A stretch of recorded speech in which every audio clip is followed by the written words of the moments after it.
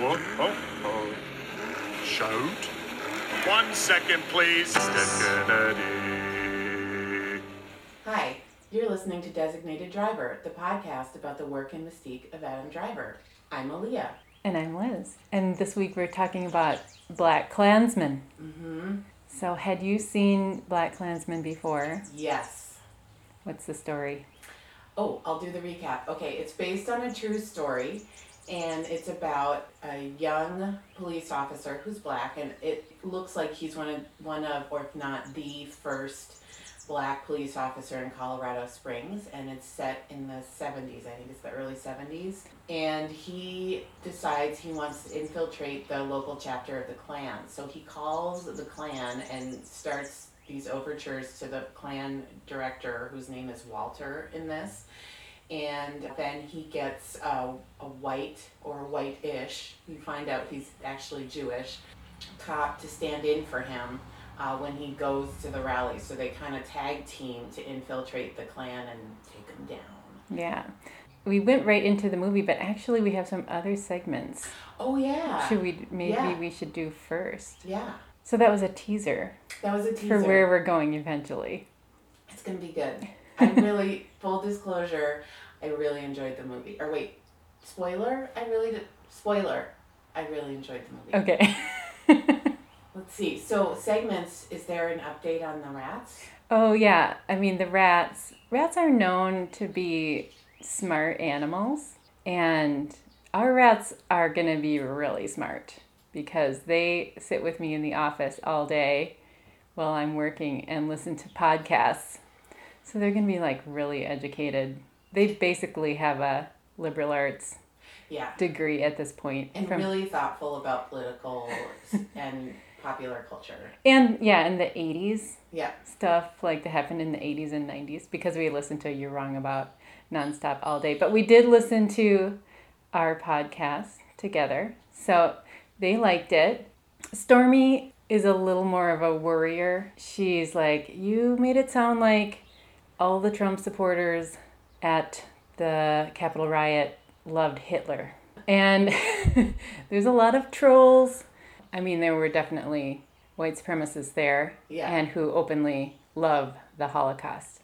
It's a weird thing. And this came up in BlacKkKlansman. The Holocaust deniers or worshiping Hitler as a demigod. So, So anyway, Jem, the other rat, she's bolder. Mm-hmm. And she's like, they're not going to hear it. Just say whatever you want. Just be yourself. You know, Jem has really thick white fur and she looks like a little cute snowball. Mm-hmm. And Stormy has kind of thin, dark gray, rat-colored hair. She's a little more cautious, because I think people would see her and be like, that's a rat, that's a pest. But Jem looks more like a cute pet, so I think she expects better treatment, you know? Stormy's seen the darker side of humanity. Exactly. And so I don't know how Stormy's going to feel about an episode about the KKK. We're going to go even deeper into white supremacy here. Yeah. But, they're supportive of me. Mm-hmm. So that's the rat report. It's funny about rats because some Adam Driver detractors have compared Adam Driver to different rodents because of his unusual features. Yeah, rat face is a thing people say. I guess I find that kind of cute. Yeah. Sometimes. Yeah. I think I'm coming around on the rats just by virtue of their similarity to Adam Driver, maybe. I don't know. Yeah. It seems like there's a parallel. Well, great. I'm so glad they're doing well. Yeah. They do work in their little cage. They like paper and to rip it up and make their nests. And they have a dish of food, which is actually an old ashtray that was my dad's. Aww. They cover it up with little scraps of fabric. They cover it up with everything, like they're hiding it. They're hiding their food. Yeah, they have their little jobs they do around their house. They keep busy. That's great. Yeah. And they keep you company when you're working. Yeah, I like them. And we have an air purifier now. There's no smells. If you ever smell a cage, you just turn it on and smells go away. It's like magic. That's amazing. Yeah. Do you have any smells you need to get rid of? Well, it's funny. Like a basement?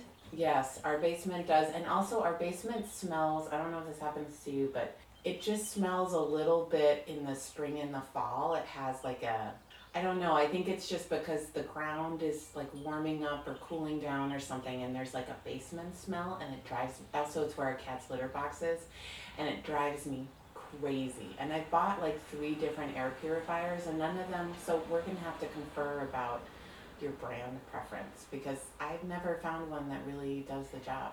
Peter is a good researcher of products. Mm-hmm. I don't do it. Like, I'll go on to Amazon, and I know Amazon is evil, but, and if it's obvious what to get, I'll get that. Oh my God, there's an amazing bird. Look back there. It's a woodpecker. Oh, it's a pileated woodpecker. It's beautiful.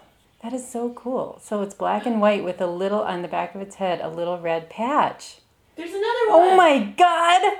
It looks like they're dancing. What Didn't it were look they? like they were... Yeah. What were Oh, they there you doing? go. Now they're going to the bird feeder. That is so cool. We saw a blue jay today too. 2 blue Oh, jays. Blue jays are so pretty and also so mean. And they're so big. I know. Like, their beaks are really big. When I was growing up in Connecticut, there was a blue jay that tormented our cat, and it would come fly down and bop him on the head. I'm not. That's it's- funny though, because cats kill birds a lot. Yeah. That's pretty bold. That is funny. But that is mean.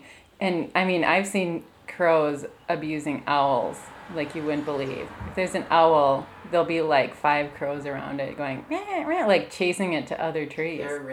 they're too smart, and they work together. They're a team. The crows. Yeah. Yeah. I also hate the Canadian geese, I will say. Because of the They're poop they leave mean. everywhere? Yeah, oh, and and they're mean. really mean. Yeah, they're scary. Yeah. You don't want to get too close. I can't remember what we were talking about. I think we're wrapping up the rat report. Oh, yeah. It's not yeah. hard to say. And so what about some celebrity news? So my celebrity news today is not really Adam Driver related, but I think it fits kind of in the bigger scheme of things I've been thinking about with celebrities. First, I do just want to say that when Liz finishes reading or listening to You're Wrong About, I highly recommend to Liz and to everybody else the You Must Remember This podcast has a series about Polly Platt, who was a producer who worked side by side with Peter Bogdanovich. And if you are a film nerd, you probably know all of this already, but she's vastly undercredited for the work she did. And she worked as a producer for like 30 years. And in the Lolita podcast, actually, do you remember her? I don't. I feel like I remember that she was mentioned. I think the Yeah. podcast was mentioned, but what was it about? So they were talking about other portrayals of underage girls in media, and they mentioned Pretty Baby with Brooke Shields. Mm-hmm. And Polly Platt was the producer, and the Lolita podcast is fascinating and all about the way young girls are treated in Hollywood, but usually they're not represented well, and the host really pulled that one out as one where you can see it from the Brooke Shields character's perspective and how sort of horrifying her experience is. And she credits Polly Platt with that. So the name was familiar to me, and then getting into her story is just awesome. So that's like a moment in Hollywood in the 70s when there's this whole auteur idea about directors, and she's totally bought into that, even though in fact she's playing the classic woman role where she's the muse and the helpmate, but actually is getting a lot of the work done and is really responsible for a lot of the creative vision of films that Peter Bogdanovich takes absolute credit for. Anyway, it's fascinating. And then to move into the 80s, one of my favorite 80s celebrities, although I understand it's not one of Liz's, I can't believe it, Andrew McCarthy, who you might know from Pretty in Pink, which is one of my favorite movies of all time, but also was in a whole lot of other movies. He was in Class, he was in St. Elmo's Fire. He just released his memoirs, and the book is called Brat, and I just bought it, and I love it. So Yeah, I okay, recommend it. let's get into it. Andrew McCarthy, I feel like he made no impression on me in the 80s. I Also mean, in Mannequin, also in Weekend at Bernie's, which okay. he is good-natured about, because it's not the greatest movie ever. And Weekend at Bernie, too. I think that's a hilarious premise for a movie, though. I like movies with outlandish premises. Yes. Yeah, I don't know. Maybe just there were other members of the Brat Pack that I thought were cuter or Oh, something. he's so cute. Yeah, I don't know. Yeah, he was like the preppy guy in Pretty in Pink His Blaine. who liked Molly Ringwald. Yeah, so in Pretty in Pink, there's this kind of love triangle between Molly Ringwald's character Andy and Blaine, played by Andrew McCarthy, and Ducky, played by John Cryer. Although originally it was supposed to be Matthew Broderick, in case you're interested in that kind of thing. Oh yeah, he was too cute though. Too much of a heartthrob. And I think he was too busy. So they got John Cryer. Although John Cryer is fantastic. Everyone loves Ducky. And then also, like, rounding out the cast, Annie Potts plays her kind of older mentor, and they work at this impossibly cool record store. Yes, that was cool. Yeah. And then James Spader is like the evil rich bully, and I love James Spader. Yeah, Spader. Oh. I should revisit Pretty in Pink. I feel like I haven't seen it that many times. And it also is like kind of meshed with 16 Candles. No, so much better than 16 Better than 16, and I think so. I remember I really liked that she made her own clothes, right? Yes, that's part of the fun. Is I always love a movie with a makeover, a before and after. Right, harkening back to while we're young. And she had a nice dad, a single dad, of course. No always. mom, but Annie Potts. Molly Ringwald always has like a close relationship with the dad. Mm-hmm. Yeah. So he was a nice dad, but they were really poor, and she had to make her own clothes. Is that the deal? Yeah. I mean, she's poor, but she has a car, and she's in high school. But maybe she paid for it by working at her part-time job at the cool record store with Annie Potts. Yeah. I have no idea. Yeah. There's not, and then like Blaine is the rich. There's the Richies, and then there's the kids who are literally on the wrong side of the tracks. Like at the beginning, you see a train going by in front of her house. My town I grew up in had train tracks, and there were two sides, and one side was nicer. Which side were you on? Were you a The Richie? nicer side? No, definitely not. Once we moved from the trailer to our house, we were doing better. We were fine. It's just a small rural town. My best friend in grade school moved away to Pennsylvania, and then her comment was like, she realized that everyone in our town was poor, kind of, compared to other people with real money. There was definitely a hierarchy in the town. To get to the other side of the tracks, you had to like cross the highway.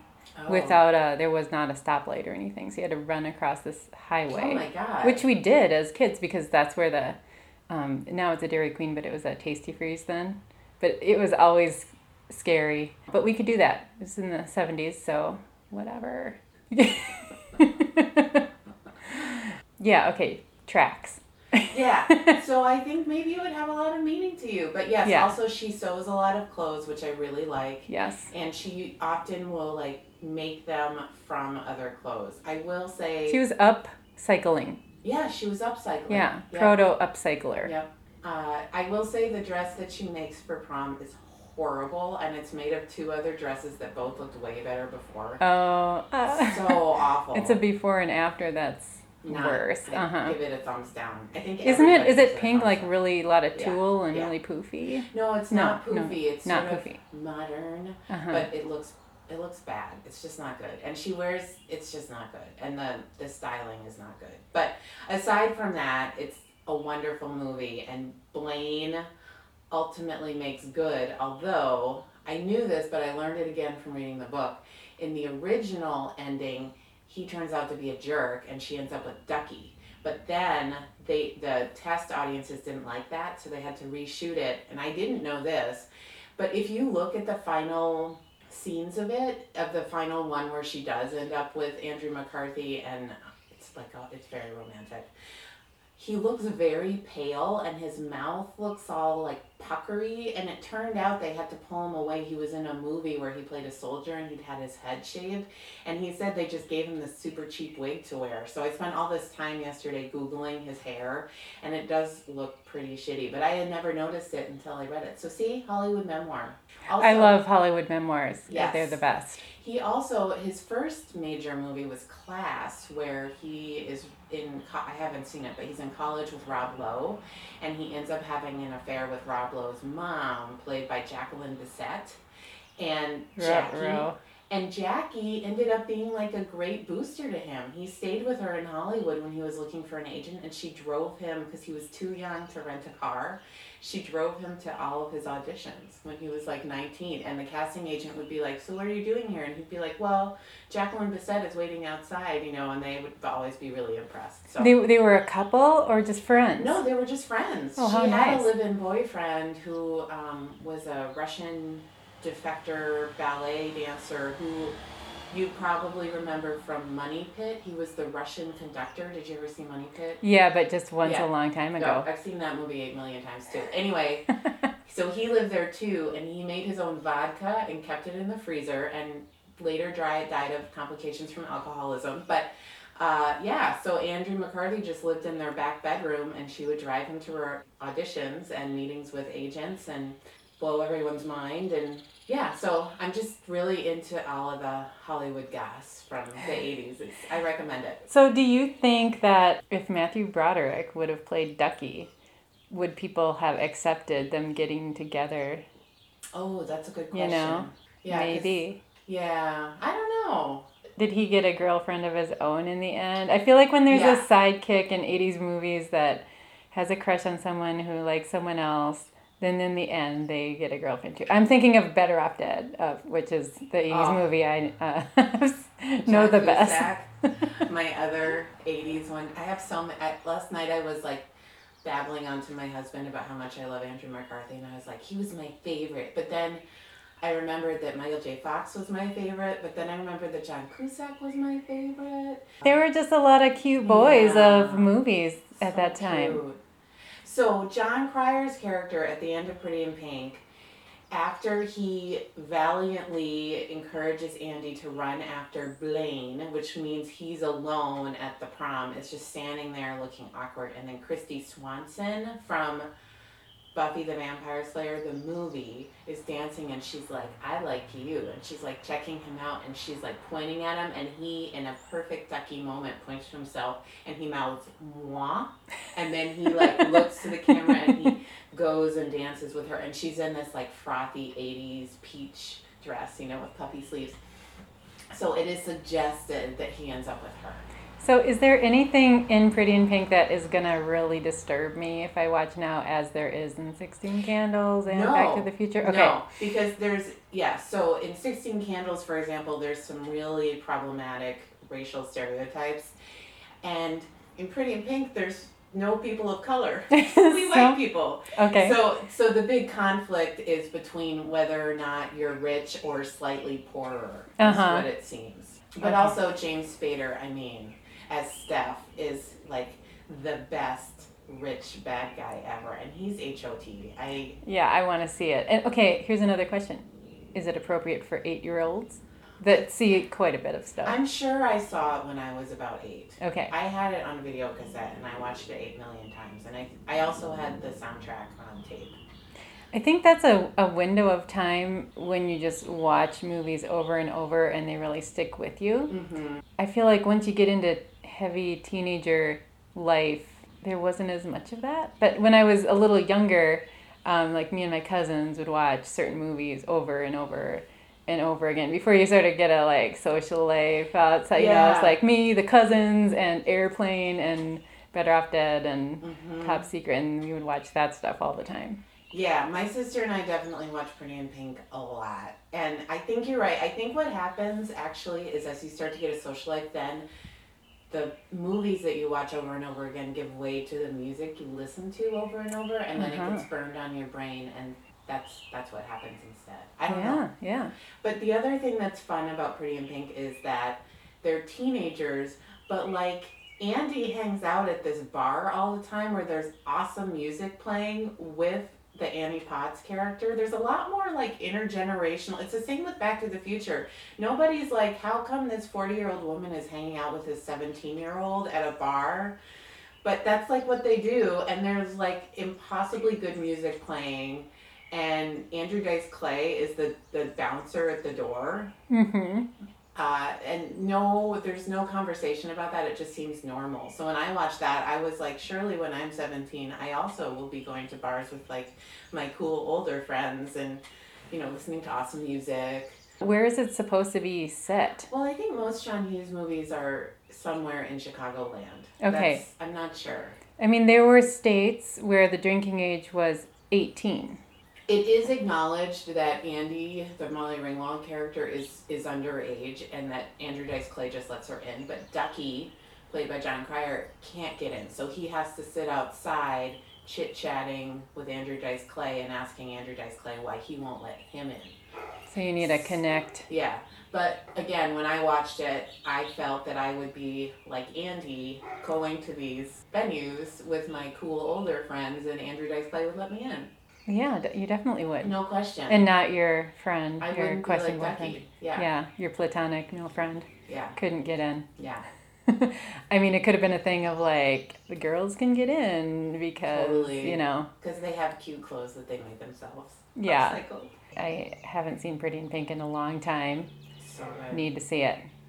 And then we can revisit about whether or not you love it, Andrew McCarthy. He wrote his He's- own memoir. I What think do you he's think? actually a better writer than he is an actor. He talks about learning his method. He went to acting school in NYU. He's not a great actor, but I haven't gotten to this part yet, but there was a point where he was done with acting, and he's been a travel writer for years now. He does not overestimate his intelligence by any stretch of the imagination. And he has a good sense of humor. I mean, Weekend at Bernie's 2 is not a great movie, and he makes a little joke about how, you know, that one acting teacher who didn't believe in him should have seen his great acting chops in Weekend at Bernie's too. So anyway, if you're looking for some good 80s Hollywood gossip, it's good. All right. Recommend. Did you say the name of the book? It's called Brat. Oh, an yes, you 80 did, I think yeah. it's called Brat, an 80s story, because, you know, he was a member of the Brat Pack. It is interesting because both he and Molly Ringwald just totally, like, cut out of that whole scene. You know, she moved to France and became a jazz singer, which, whatever. But She did. yeah, she's done. He's done. Rob Lowe, Emilio Estevez, still in it. What does Emilio Estevez do these days? I think Movies there's or- just a new what's the hockey movie about the Ducks? The Mighty Ducks? There's a new Mighty Ducks movie. It just came out on Netflix. What number is it? I think it's 3. Mighty Ducks 3? Yeah. All right. That has a Minnesota connection or something. Doesn't it? Yes. Set here. Yes. Oh, that's cute. I don't think I ever saw any of those. What about neither. Charlie Sheen? Well, What about Thomas C. Howell? which one is that? I think he might have been in The Outsiders, maybe St. Elmo's Fire, and he was in The Hitcher. It's a bad movie, but it's kind of funny as a terrible horror movie from the 80s. Oh yeah, I can't watch. He was cute though. I don't watch horror movies. Judd Nelson, don't know what he's doing. Right, That right. little leany skinny guy who's in the blonde one, the little skinny guy, you know, the little blonde. Yes. Yeah, Yeah, he got Michael Hall, Anthony Yeah. Michael Hall. Yeah. So and then he got all big and buff. Yeah, yeah. But he pops up every once in a while. I just watched The Flight Attendant. I don't know if you watched that. No, I want to see that. Recommend. Really good. He's Good. in it. He plays Rosie Perez's husband. Oh, okay. Yeah, I love Rosie Perez is in a lot. She's Yeah, in I Search love Party. That's cool. What about? She's also in the Jim Jarmusch movie that we watched. Yeah, she's just working jobs. I love I her. love that. Yeah, she's got a Spike Lee connection. Totally. What about Ali Sheedy? How I about wonder her? what I she's wonder. doing. What about the girl who was in Some Kind of Wonderful?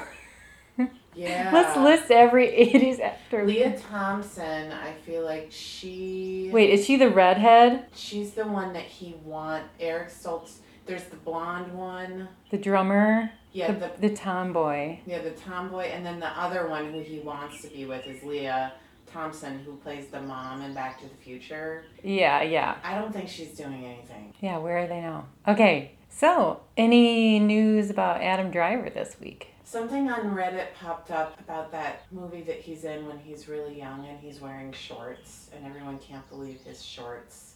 We have to look it up. He plays like a photographer or an archaeologist or something, and he wears glasses and shorts. Cute. But nothing on the Reddits. Okay, should we dive into Black Yeah, Klansman? yeah. I saw Black Klansman in the theater. Oh, I didn't know that. Oddly. Yeah, I accompanied Peter on a work trip to New Orleans. We're like, let's go to a movie. We're free to go to a movie, so that's what we saw. Oh, that's a good one. Yeah, so it was in 2018, 2 years after Trump got elected. Spike Lee was out right on the Trump thing from day one. And I was just like, wow, and it got so much worse Yeah. in 2 years. At that point, we had the Unite the Right rally. Footage was shown at the end of the movie. And I mean, I was just gutted and devastated after seeing that. And it still got so much worse. Mm-hmm. Yeah, the coronavirus obviously wasn't on anybody's radar. I mean, it's a good movie. Yes, I agree. I looked up a lot of reviews afterwards, and a lot of critics said this is one of his best. I'm not a Spike Lee scholar by any stretch of the imagination, but it does seem that it's a really tight story. The commentary is, really in service of it. And then just the way he does it and and I think all the actors are great in it. It's a true success. It should have got Best Picture. It lost out to Green Book. Oh, God. Isn't it? And I think Spike Lee, lost it at the Oscars. Yeah, I didn't see Green Book because it sounded like Stupid. a dumb, white savior narrative, racist movie that... Yeah, no thank you. I don't know if that can happen again. It's just so obvious, a movie like that versus a movie like Black Klansman. Spike Lee's never won Best Director or Best Picture. He doesn't seem to be slowing down, though. No, his time he's is still 63. coming. Aretha Franklin's been having a moment because there's this new mini-series about her that my husband and I watched, and they allude to this really famous live gospel show that she performed at a church, and I'm getting to the Spike Lee connection because after we watched the mini-series, which is okay, although the actor who plays her dad, whose name I can't remember now, is awesome. The documentary came out of the making of this gospel concert, and it's great, and Spike Lee produced it, is my point. Very So cool. he's been so one of the things he's been doing a lot of documentaries lately, and this is one of his first sort of feature films in a while. Let's talk about Adam Driver's look in it, Yeah. should we? I think this is one of his best looks. He wears a lot of flannel shirts, Yeah, he looks like trucker hat, shaggy hair. He's an undercover detective, and he is the one who infiltrates the Klan. So you hear him saying a lot of really disturbing racist things. I think it was more of a surprise to a lot of people to realize that people talk that way. I think we know that now. I'm just wondering about myself because you're kind of like, oh, white supremacists, that's a thing, but you don't really know what they say. I don't know. Since then, I've learned a lot about it. I feel like I'm a lot more clued into the ideas and that this is a real thing. When I was watching it, I was thinking about another I feel like we could have a podcast about our favorite podcasts, but Of I was course. thinking about another one of my favorite podcasts, Slow Burn. Oh, yeah. Did you listen to the season about David Duke? I did. I did too. So one of the things that I also was thinking about when I was watching this is even though the story is about the Black Klansman, Ron Stallworth, who's this real person, most of the characters in the movie are white. You can tell that Spike Lee is also kind of trying to figure out his portrayal of the white supremacist is, I think, more nuanced than you might expect. And there's a lot of time spent on who those characters are and what's motivating them. And I thought that was really interesting. I mean, as nuanced as it can be with this just horrible, stupid ideology. But the David Duke character is really interesting.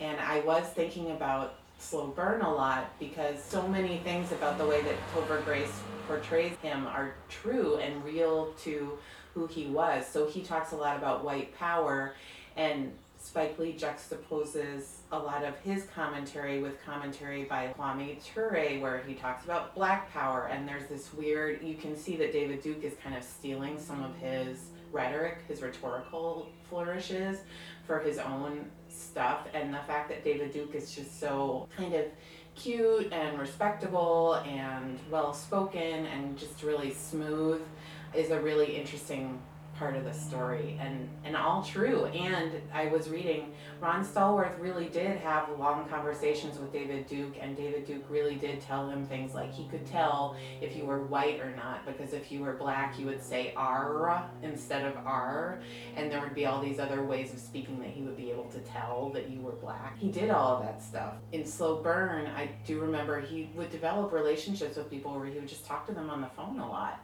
and he had this neediness and also this way of sort of practicing his speech lines with just random people. I thought that was a really interesting part of the movie, and I don't know how I got started on that. Well, David Duke is a character in the movie. Yeah. And when I listened to that Slow Burn about David Duke, I was just like, this is 100% MAGA. stuff. He said America first all the time, which is, I mean, I think Trump says that, and Make America Great Again is just kind of a spin on that. And then the whole idea is making white supremacy palatable to people who don't want to seem like they're violent and racist.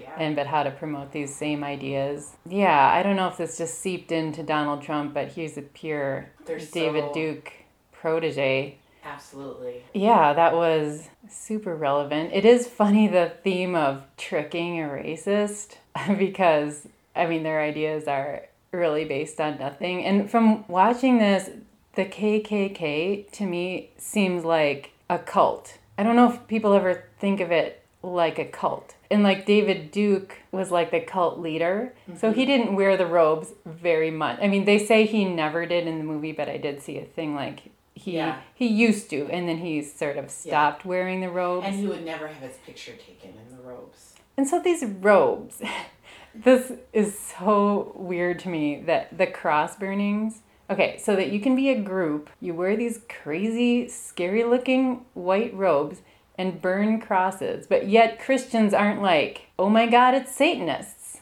They're just like, it's fine, you burn a cross. Like, what if someone burned a cross at a Black Lives Matter rally? They would lose their minds. So I just don't see how you can burn a cross and have that seem un-Christian. But they're all about being Christian. I know. I mean, it's like burning a flag.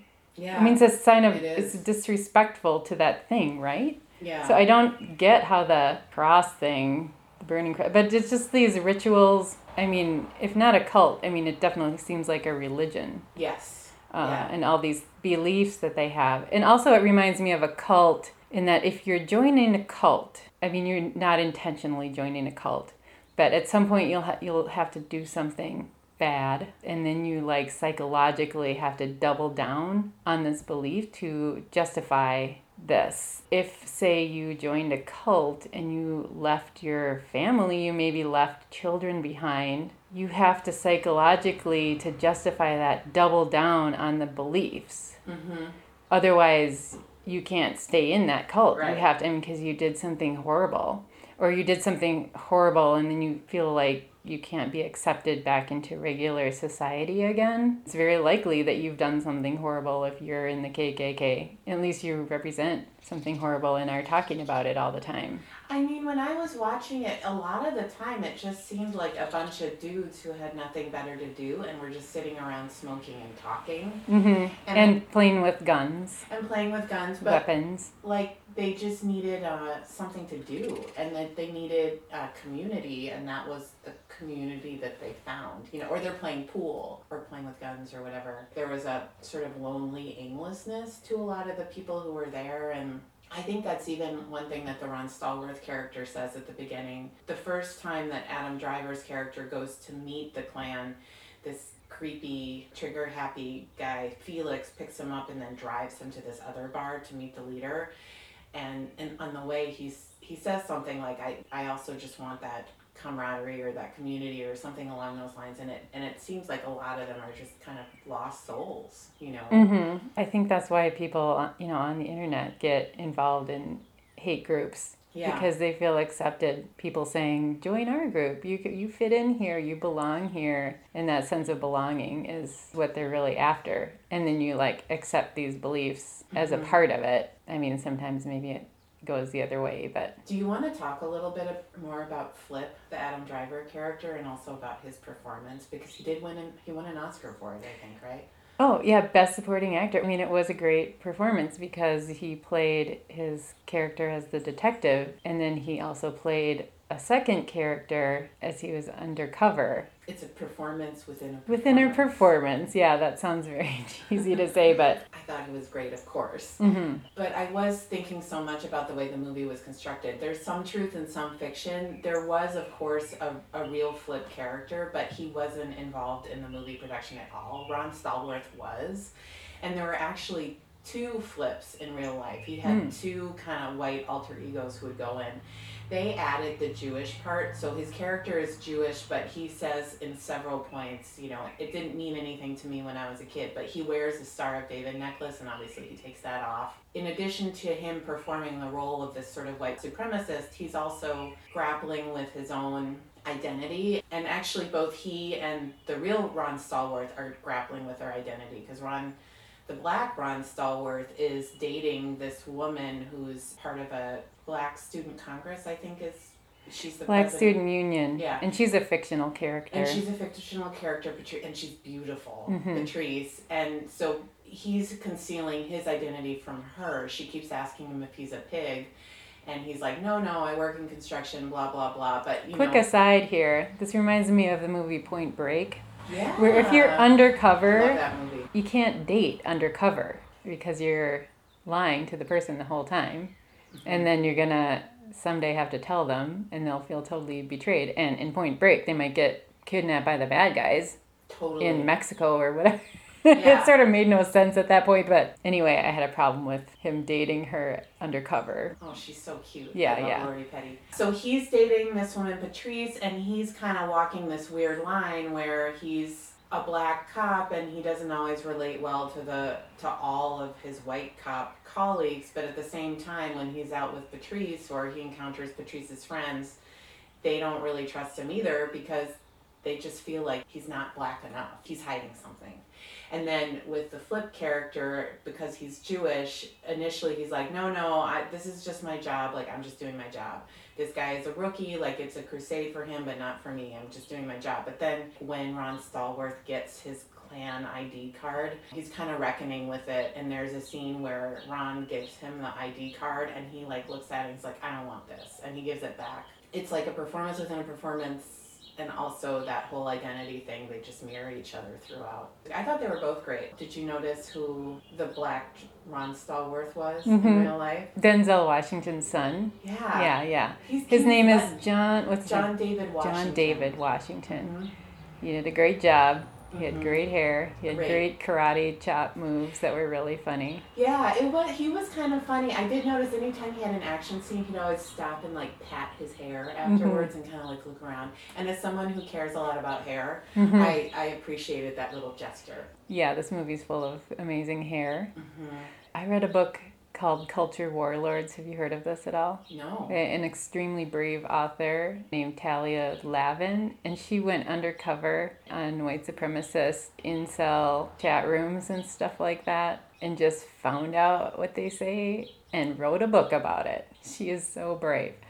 Her book really educated me on the whole connection between anti-black racism and hatred of Jewish people, where the idea is, and I hesitate to even repeat these kind of ideas, that there's a global Jewish conspiracy to replace other white people with non-white people. The belief is that black people and other people of color are inferior. Non-Jewish white people are as strong and good and smart as them. It's like a fair fight between them. But if the Jews replace those white people with people of color, then the Jews will be more easily able to control everything in the world. And that's how it links together. Did you know about that? No, I don't get it. So they hate everyone. They hate Jews, black people, other people of color. That linked it together for me in understanding this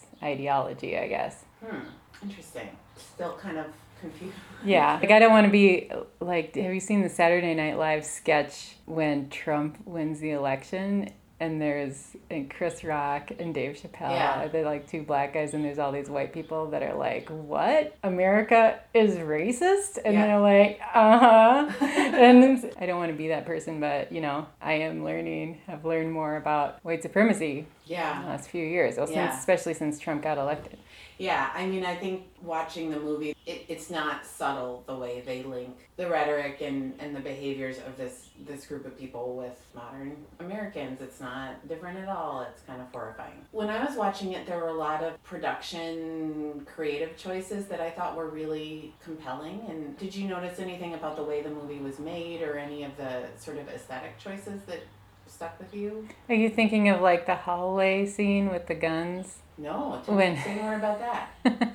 Backing up one step, did you watch blaxploitation movies? ever? Are you a fan? I've seen Superfly, but I will say honestly, I was in college and I was really high. So Ah. I don't really remember it. I just remember being like, this is awesome. Yeah. I definitely went through a phase where I watched a bunch, and I would want to revisit them. And there were a lot of references to blaxploitation, and almost it was like an ad for a bunch of Yeah. they'd show posters, and it seems like Spike Lee is trying to put that out there, raise awareness a little bit about this cool genre of movies. I'm sure there's a ton of problematic things in them, but also a celebration of blackness and black culture. There was one scene where Ron and Patrice, someone knocks at their door, or they think the Klan is there, and they both have guns, and then they go out of the apartment into the hallway, and I guess looked that up. That's a Spike. Did you look that up? yeah, they're like on a dolly where It's a double dolly shot. a double That's what it's dolly called. shot. That was cool. There were a lot of moments like that were really fun and joyful.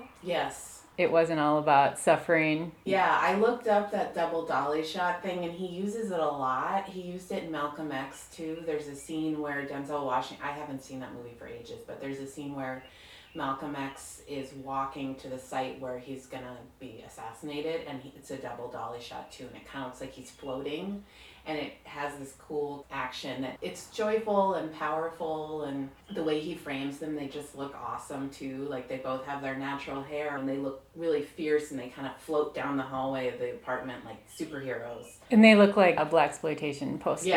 Yeah. When you say double dolly, so the actors are on a dolly and the camera, Yes. is that the second Yeah, dolly? and Okay. it's going down a track, and so they have this floating quality to them. Okay, so they're like simultaneously backing up. Yeah. It's a cool effect.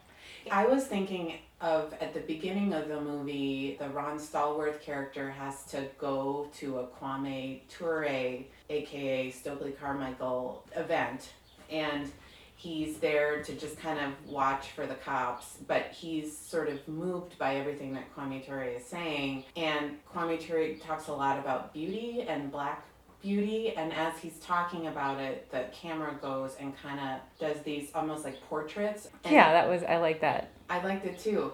I was reading about it, and they put a lot of work because all of those extras were in the crowd, and for some reason they were filming their portraits at the same time as they were filming the crowd scenes, so they had a really hard time with continuity because they would pull the extras out and then they would go to crowd shots and the extras wouldn't be there because they were doing the portraits, so they had a really hard time kind of patching it together, but they put a lot of work into doing that, and that also to me was that like sort of joyful, fun little flourish along the way that I really liked. Yeah, where it's like, this is a movie. Everything wasn't portrayed super realistically like it was in the report. Mm-hmm. So, yeah, I mean, Spike Lee, I think he's just such a good director and just can do everything. And he can do a movie about the Klan and also make it fun. Yeah. You know, It was. you just feel everything in this movie. Yeah. You know, you're like loving it and then completely devastated and completely gutted, and you learn something. Yeah, I thought I loved it. What did you think about his representation of the cops? I mean, the cops were, on the whole, pretty positive. There was one racist cop, the guy that's like super obviously racist and harasses Ron. He was the only one, really. Yeah, I the mean- rest of them seemed like they were pretty tight, and they were all kind of on the same side. Yes. Yeah, I saw a quote from Spike Lee saying he didn't, I don't know if his ideas have changed at all now, but that he wasn't going to say every cop was bad. We did kind of show that the institution of policing, I don't know if it showed this or not, is in and of itself racist. Or it was more like there was one really racist cop, more like a bad apple model. The whole time I was watching it, I was like, are we really doing this, or are we making them all buddies now, except for that one bad guy? I did have some questions about it, so I Googled it, and he got not a lot, but there's one director in particular who criticized his portrayal of the cops a lot. His name is Boots something. He's a filmmaker. He made Sorry to Bother You, which is a movie that came out a few years ago, and his concern was exactly that, is that like, there's just one bad apple, like cops aren't wrong. So then I did a little more digging, and Spike Lee was paid by the NYPD $200,000 to help launch a policing program in 2018, and he responded to the criticism saying, like, look at my record. You know, I've been critical of cops plenty, but we need cops. So he has kind of an interesting take on that. This is a spoiler, but there's a super fun scene at the end. Do you want to describe it when they're all at the bar? Oh, they set up the racist cop. I thought this seemed really unrealistic, I guess. It was very satisfying, though. Mm-hmm. There were a few, Yeah. really satisfying gotchas at the end that I liked, but go on, sorry. Yeah, I think, and that's interesting because kind of like in Get Out, Jordan Peele was a producer on this movie. Yeah. The original ending of that movie was he was just going to be in jail for the rest of his life. The guy who killed the evil family, spoilers, that he got pulled over by real cops and then he was just going to be in jail. And that's how the movie was going to end. Mm-hmm. But then after Trump got elected, Jordan Peele was like, I can't do it. It's too dark. This has to have a happier ending where they just get away. And I feel like it was a similar thing happening in BlacKkKlansman. So someone wears a wire. Is it Adam Driver? There was a lot of wearing. I think everyone's wearing wire. I think Black Ron is wearing a wire. And then the rest of them, I think, are listening. There's a lot of wearing a wire in this movie, which you gotta love that. So what do? They get him to talk about his police brutality, and then the other, like the head cops rush in and say, you're fired. Has this ever happened where a real cop was disciplined for being racist? It seems like it hasn't happened, but it was like a happy ending where you get rid of the bad racist cop. Yeah, and everyone's friends again. And then all the non-racist cops can be friends. Right. They kind of trick him into admitting that he pulled over the Patrice character and felt her up under false pretenses and was just sort of gross. And he was like, I can do that any day I want. Like, that's what I do, blah, blah, blah. Did you get it? You get it? Something like that. And they're like, yeah, we got it. And then they look over at the next booth and they're like to Adam Driver, did you get it? And they're like, we got it. And then they're like, Chief, did you get it? We got it. You know, and everyone's excited and they have their little celebration and they're all drinking their beers together. Yeah, it's a portrayal of what could happen instead of like the police just only covering up for each other. What could happen if racism and police brutality was not allowed within the police force? What would it be like? It would be awesome. Yeah. It wouldn't be no police or like there wouldn't be police. Maybe that's what it is. Yeah. This doesn't exist, but what if it did? Instead of a feeling of if police break ranks, will the world come to an end or not? But we did kind of see that in the Derek Chauvin trial, and it was very amazing. People within the police department saying that shouldn't have happened. That should never have happened. Yeah, although right? it stands, I mean, we'll still see if they were putting him into that bad apple model or if there's any real reform. And then I guess that's what happens with this too, because there's a scene earlier where Black Ron Stallworth is saying to Flip and the guy who does all the wire mics, like, why don't you do something about it? Because it turns out this bad cop also killed a black kid a few years ago, which is based on the true story. They're like, what do you want us to do? We're a family, bad apples and good apples. Like, I'm not going to go turn this guy into the chief because of that we don't do that. So then clearly, like, they've kind of come around on that, but it's still making it about the individual instead of the police culture or something. Yeah, and the Klan members were not cops. Where I think what we're looking at now is, are the cops themselves in white supremacist groups? Yeah, that's true. Although the Klan members are military. Remember, there's these two mysterious Klan members, but that are also active intelligence. Like, that's how they get all the bomb material. So, spoiler again, but the Klan tries to bomb the Black Student Union house, and all of the bomb materials, the explosives, come from somebody who works for the government. Remember, there's a scene where Ron Stallworth talks to someone in the FBI. And they work for NORAD? Yeah. What is that exactly? I don't know. Something real government-y. Yeah. NORAD bunker is in Colorado. The most secure facility in the world. It's a bunker outside Colorado Springs. It's a nuclear watch, but I still don't know what that acronym means. Something bad. Something military. nuclear scary. So what did you think of the wife of this Klan guy, Felix? Was her name Connie? Yeah, I think so. So the actor for Felix was a Finnish guy. Did you read this at all? No. From Finland. His name is has a lot of A's with circles above them. He was really determined to get this role, and when he auditioned, it was all in an American accent. He didn't say he was from Finland or switch accents or anything, and so then when Spike Lee found out he was Finnish, he was so impressed that he cast him right away. Anyway, Very convincing. Felix's wife was a part of it. So the Klan is one big boys club. Mm-hmm. I mean, it's all men. Felix's wife wants in too. She tries to be as racist as she can, and she tries to fit in with these guys, and they just make fun of her and treat her as a maid, basically, to like bring them snacks. But then she gets a job to put the bomb in her purse. Mm-hmm. And so she's super psyched about finally being included. She tries to plant the bomb, but Ron had alerted the cops and sent a lot of cops down there. So then she tries to kill Patrice. She tries to put the bomb in her mailbox, but it's too big. So then she puts it by her car. Mm-hmm. And then this is another sort of happy ending. A car with Felix, the bomb guy, and the really dumb guy drive up, and the bomb explodes at that moment. Ivanhoe, is that the name? Ivanhoe, of the really dumb guy? He's also the guy in I, Tonya, the really dumb guy who assaults Nancy Kerrigan. I was like, he seems familiar, playing a really dumb guy into violent stuff. Anyway, they all died. Oh, I didn't think they died. They thought died. They got arrested. Oh. They died, and Connie got arrested. Yeah, Connie gets arrested. And she's apparently going to go to prison. And at the end, they're like, too bad about Connie. Yeah, there are very few women. There's this one scene where the Klan is all eating lunch with David Duke, and there are wives there, but they're so peripheral. It's all dudes. Well, it's just as patriarchal as it is white supremacist. But there are women involved in white supremacy movements. And I read another book related to this called Sisters in Hate.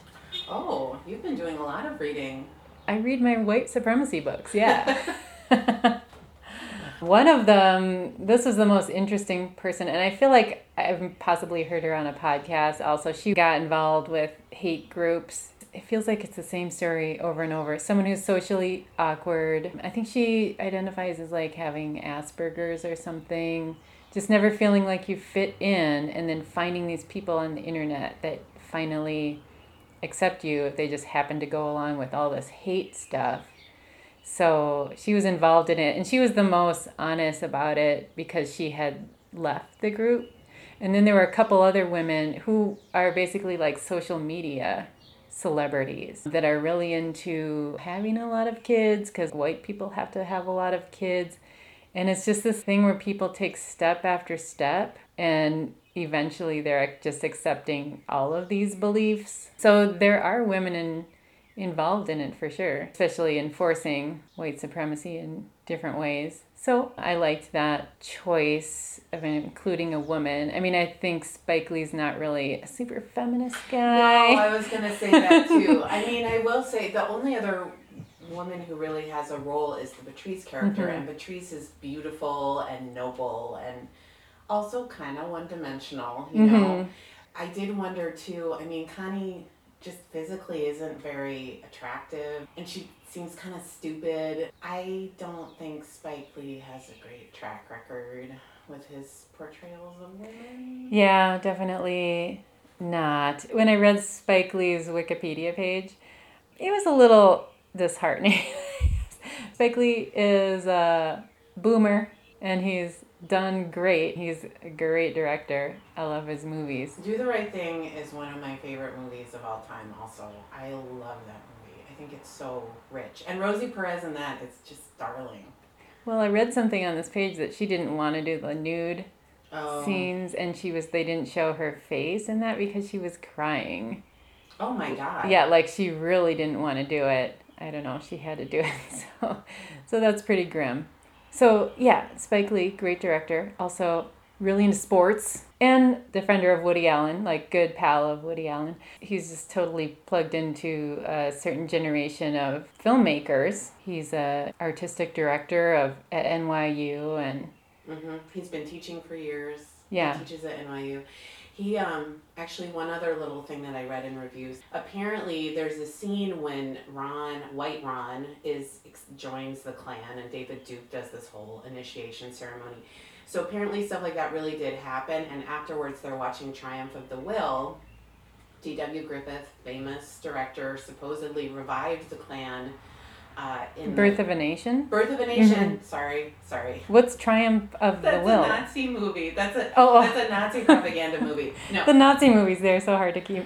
Yeah. So Birth of a Nation, D.W. Griffith really sort of revived the Klan in the 20s, but also by many people, D.W. Griffith knew a lot of filmmaking tricks, and apparently one of them was these sort of side-by-side cuts where they would show one thing and then show another scene, but by the virtue of the way it's edited, it draws direct comparison. So in this one, they have the side-by-side of all the Klan's members watching Birth of a Nation, and then they cut to the Harry Belafonte character telling this horrible true story about this young man in Texas who was just brutally crucified for a supposed problem with a white woman. And the way they cut them together, the crowd behavior and everything else draws these weird comparisons. But apparently that's a D.W. Griffith trick that anybody who knows anything about film history would know. So there's just like a lot of smart flourishes and him showing off a little bit as a director, but it's also really effective. And I really enjoyed that. And I wanted to say something else about D.W. Griffith, but I can't remember what it was. The movie was famously shown at the White House by, was it Woodrow Wilson, who's a racist. Total racist. Spike Lee's enraged, and everyone should be enraged that just in the film that this movie was still taught in film school all the time without anyone saying anything about the racist stuff in it. It was just, glossed over or not mentioned at all. Oh, I know what I wanted to say. I thought that scene was so interesting because I felt like that was where Adam Driver really was doing a lot of work as an actor, because when you're watching him, you're like, is he into this? Like at one point he stands up and cheers. And there are a couple times too when the hood is over his face and you can just see his eyes. And when you're looking at him, I was wondering, like, what is Flip thinking? Yeah, that's what I think is really chilling and scary about it. When you are living this out, does that affect you? Even if you're in the right place when you start, I mean, just being in it, being a social human being, people just kind of copy each other, and it would be hard to deprogram yourself. It would take a lot of mental energy. Yeah. That would just suck. I would not want to do that.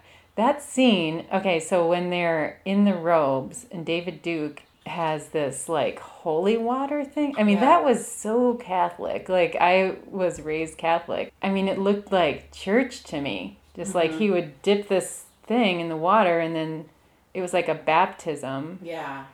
Which just made it water on them. Yeah, it made it seem like more of a church and a cult than anything else. Separation of church and state, this like crazy Satanist church cult shouldn't be a huge influence on our politics and our government, and this is wrong. This is really bad. Yeah. So that's bad. Yeah, that scene is chilling.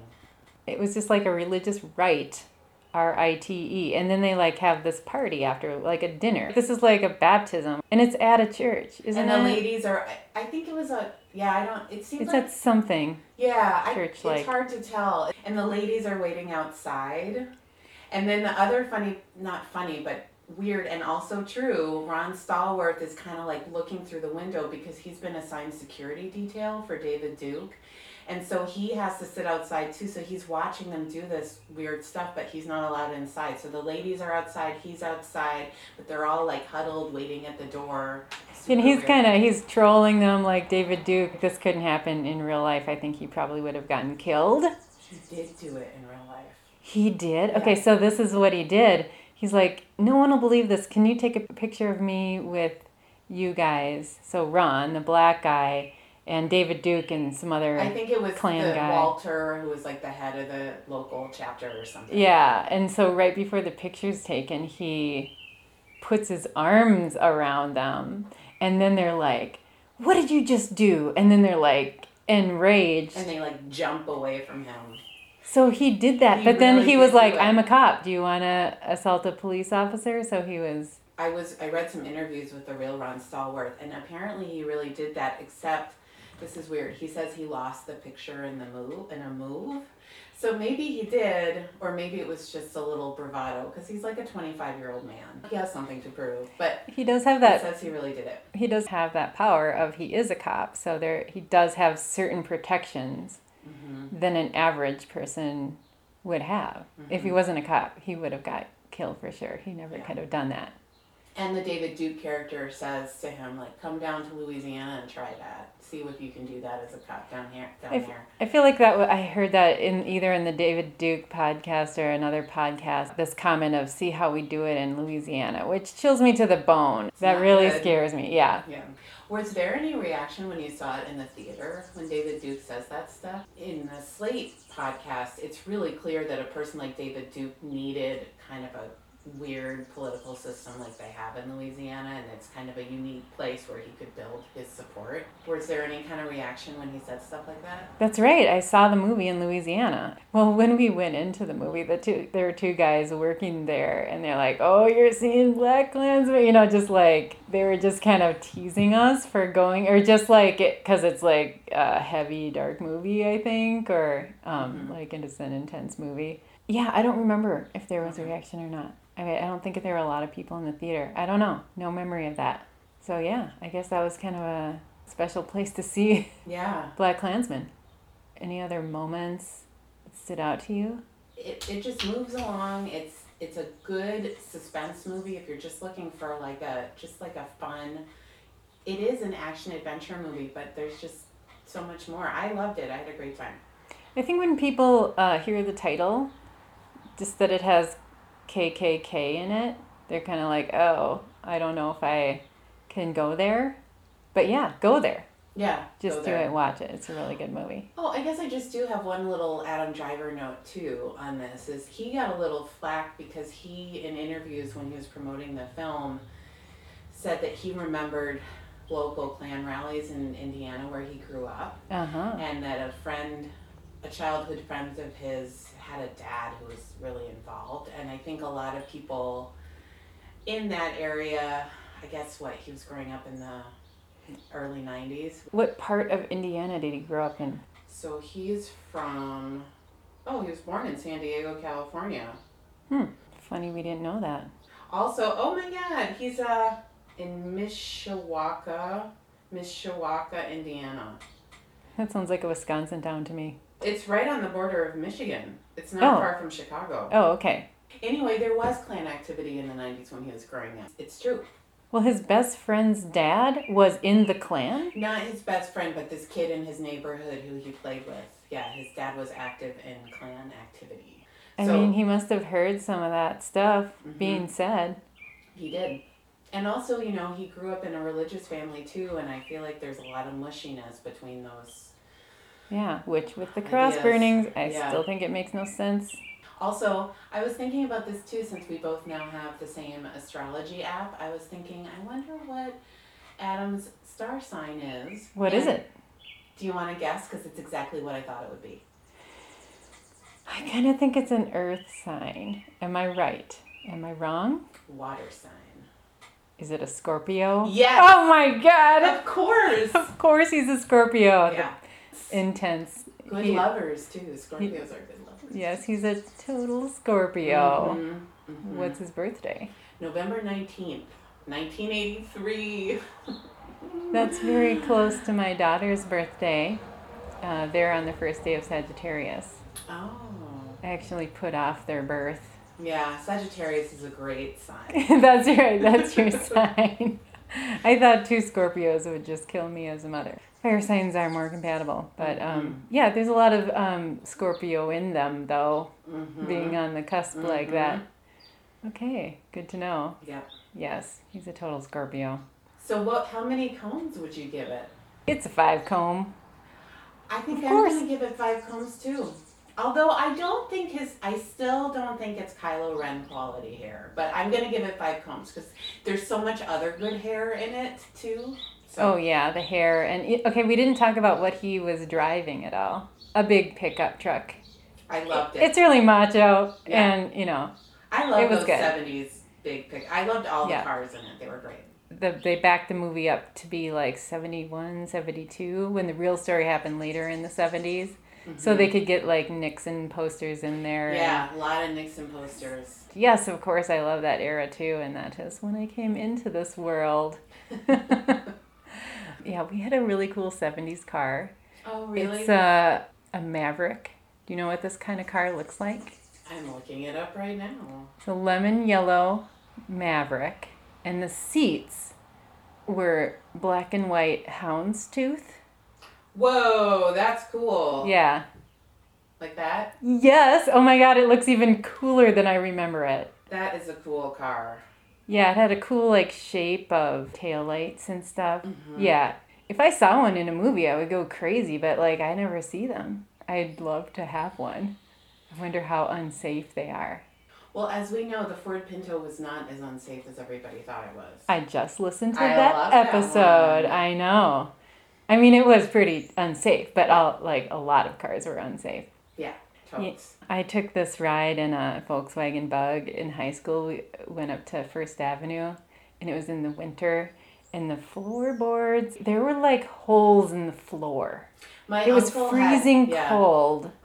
I can't believe we survived driving from like southern Minnesota to Minneapolis in the dead of winter in this really old Volkswagen Bug with holes in the floor. But I did survive. That must be a thing because my Uncle Steve had a Bug too that had holes in the floor. And in Black Klansman, Patrice drives a bright So red cute. Bug.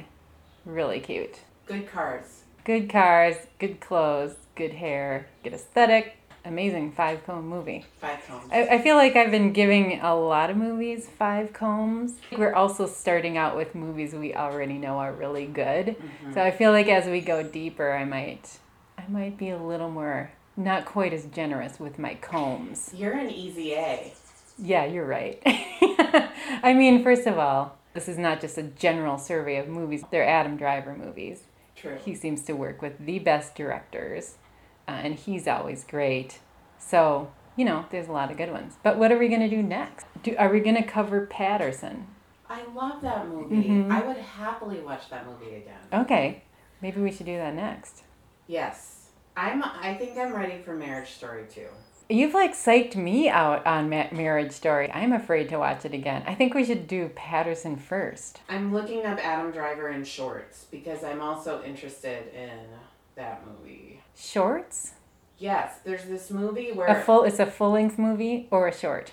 No. It's a full-length movie, but he wears shorts. Oh, okay. It was wait, here, look. Look at him. Oh my gosh, short In shorts. Yeah, in shorts and little glasses. Because is that in the past? Is that in the 70s? I don't know what it is, but his hair looks good and his shorts are really short. I think we should watch this one too, but I'm game. I think we should do Patterson next. Okay. I'm interested in that. This is compelling though. I mean, I love to watch movies I haven't seen before. So let's find out what this one Tracks. tracks. Oh, okay. Let's do Tracks next. Okay, so it's an Australian epic. I don't know why he has shorts, but he's a photographer and he wears shorts. Well, I mean, it's hot there, right? I Is he in the guess. outback? It looks like he's somewhere rugged. Can you do an Australian accent? No. Can you? No. No, but I will say, as I lived in England for some formative years. You basically have an English accent always at the ready that you're No, just I don't. masking with. It goes away and it's gone for good? Yeah, but after school, I never had it. We moved there when it was too late in my development. But after school, my sister and I watched Neighbours and Home and Away. And teenagers in England love Australian soaps. So I watched a lot of Australian soaps as a teen. But I still can't do an Australian accent. When The Crocodile Hunter was on TV, I did. I mean, that was a long time ago. I'm sure it was bad, but, Yeah, I mean, I'm definitely not good at doing accents, but I will sometimes do them. You didn't happen to be listening to NPR yesterday morning and hear this beekeeping story? No. It was a French beekeeper. They're really worried about bees in France right now, aren't they? Yeah, Scott Simon was interviewing this beekeeper, and his accent was so funny because it was so stereotypical, and said, "It's a really hard time for the beekeepers in France," you know? I think it's really funny. I was like, I can't believe this is on, like, you can find it on the internet. Okay, I'm going to listen. I kind of want to listen to this guy a lot. Like, I want to hear more of this French beekeeper guy. Oh, well, when we watched the Sparks movie, I can't remember what it's called now, at Cannes. That's Annette? at Cannes right now, Annette. Mm-hmm. You can do a French accent because what's her name is in it? A very French person. A very beautiful French woman is in it who plays his wife. Have you been to Australia? No. No, me neither.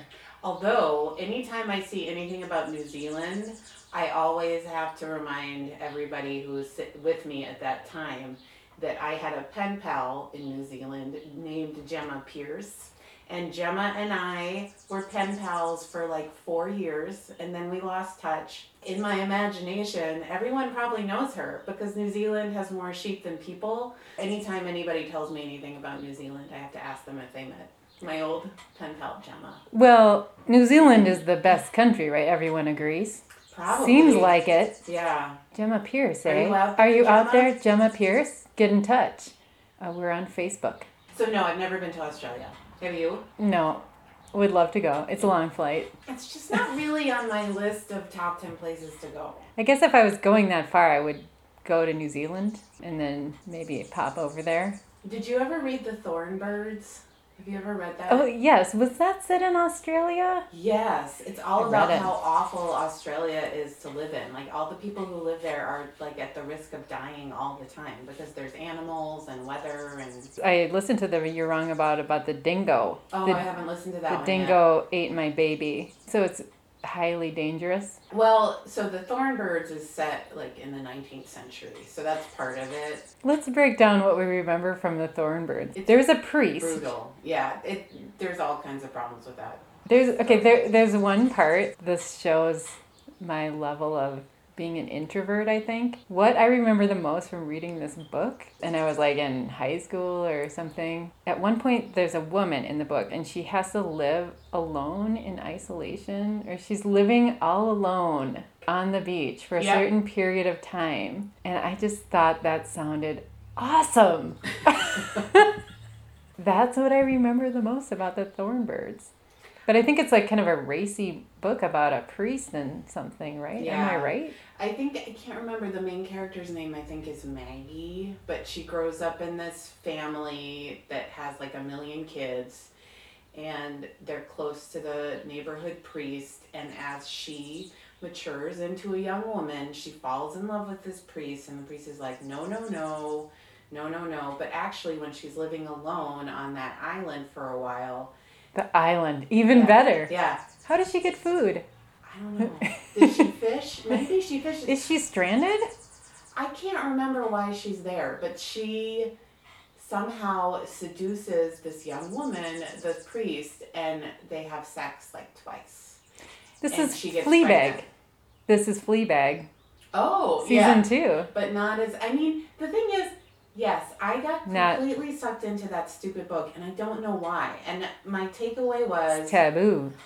I only read it a few years ago. Oh, It's okay. not like I Oh, was it's a still good. teenager and I was like, oh, what is that? Like Lady Chat. Did you read? I read Lady Chatterley's Lover when I was in high school, and I read it in my room with my friend Caitlin. Yeah. And like In college, I found read it. all the Yeah. dirty parts, and we're like tee hee hee. But it wasn't like that with the Thorn. I have no idea why I read it. But there's like Lolita level sexual issues because she's like a kid when With she the falls in Thornbridge. love with Yeah, the with the priest. priest and authority Yeah. figure. Oh, this is problematic. But you still read it a few years ago and you're Yeah, so she generally marries, okay with it? She marries this one guy first who may or may not be gay, it sounds like, and they have painful sex and it's awful. And she has this child who's a miserable baby and awful, but then like she grows to be this tough actress. And then with the priest, she has this beautiful, perfect baby, and it doesn't hurt. It hurt to nurse the first one, but like the second one, it was easy, and he's like perfect, and he has clear blue eyes, and he dies. when he's like Oh, 20. jeez. You can't blame the first baby just because you don't know what you're doing the first Well, time. the first baby ends up being like a survivor and a successful actress and just like perseveres no matter what. Because it was an unloved child. Maybe. Yeah. I mean, I think this is a message in a lot of things. You'll be famous or successful if you're an unloved child and you need to prove yourself in some other way. I'm not endorsing this at all, but I think this is a cultural theme that's out there a lot. Yeah. And if you are loved by your mother, that's terrible and you're going to die. Yeah. So he dies, and it's unclear whether or not he drowns himself. Ew. Like he goes, yeah, it's just brutal. And then also when she's growing up, family members of hers are like injured or maimed, or one kid gets tuberculosis and he dies in her arms. And it's all because they live in this remote part of Australia and the weather is really bad and there's animals and they're poor and it's brutal. If you are interested in Australia, don't read this book. Wasn't The Thornbirds a TV movie or Yes. something? Yeah, I think I saw the movie first, and yeah, TV movies used to be a huge thing. They're not now. Yeah, it was a I don't know why exciting I read book it. at the time. That's funny. I've tried listening to some, like I heard one Australian true crime podcast that I thought was good. And then I tried listening to other ones and I was like, oh my God. No, it's like a podcast that's 10 episodes and it should be like half of one episode where they just keep repeating. So I feel like I have a bit of a negative view on Australian podcasts. I'm sorry, Australia. There's probably good ones. I have kind of a dismissive view of Australian culture because of Neighbours and Home and Away, even though I love Neighbours and Home and Away, my favorite Australian soaps, where Kylie Minogue got her start on Neighbours. Okay. I have a good show that's Australian. Okay. It's called The Slap. Have you heard of that? Is that where someone slaps a kid at a Yeah. party and then all the parents get all mad? Yeah, that's a good show. I loved Offspring. Did you ever watch that? No, I don't think so. Super long. You should watch it. It's on It's a Netflix. movie or? No, it's kind of soapy. It's Okay. about a family and their offspring. The daughter is the main character is an obstetrician too, so she's always birthing children. Okay, so next up, tracks. Thanks for listening to this episode number 5 Yes. of Designated Driver. I'm Aaliyah. And I'm Liz. Bye. Bye.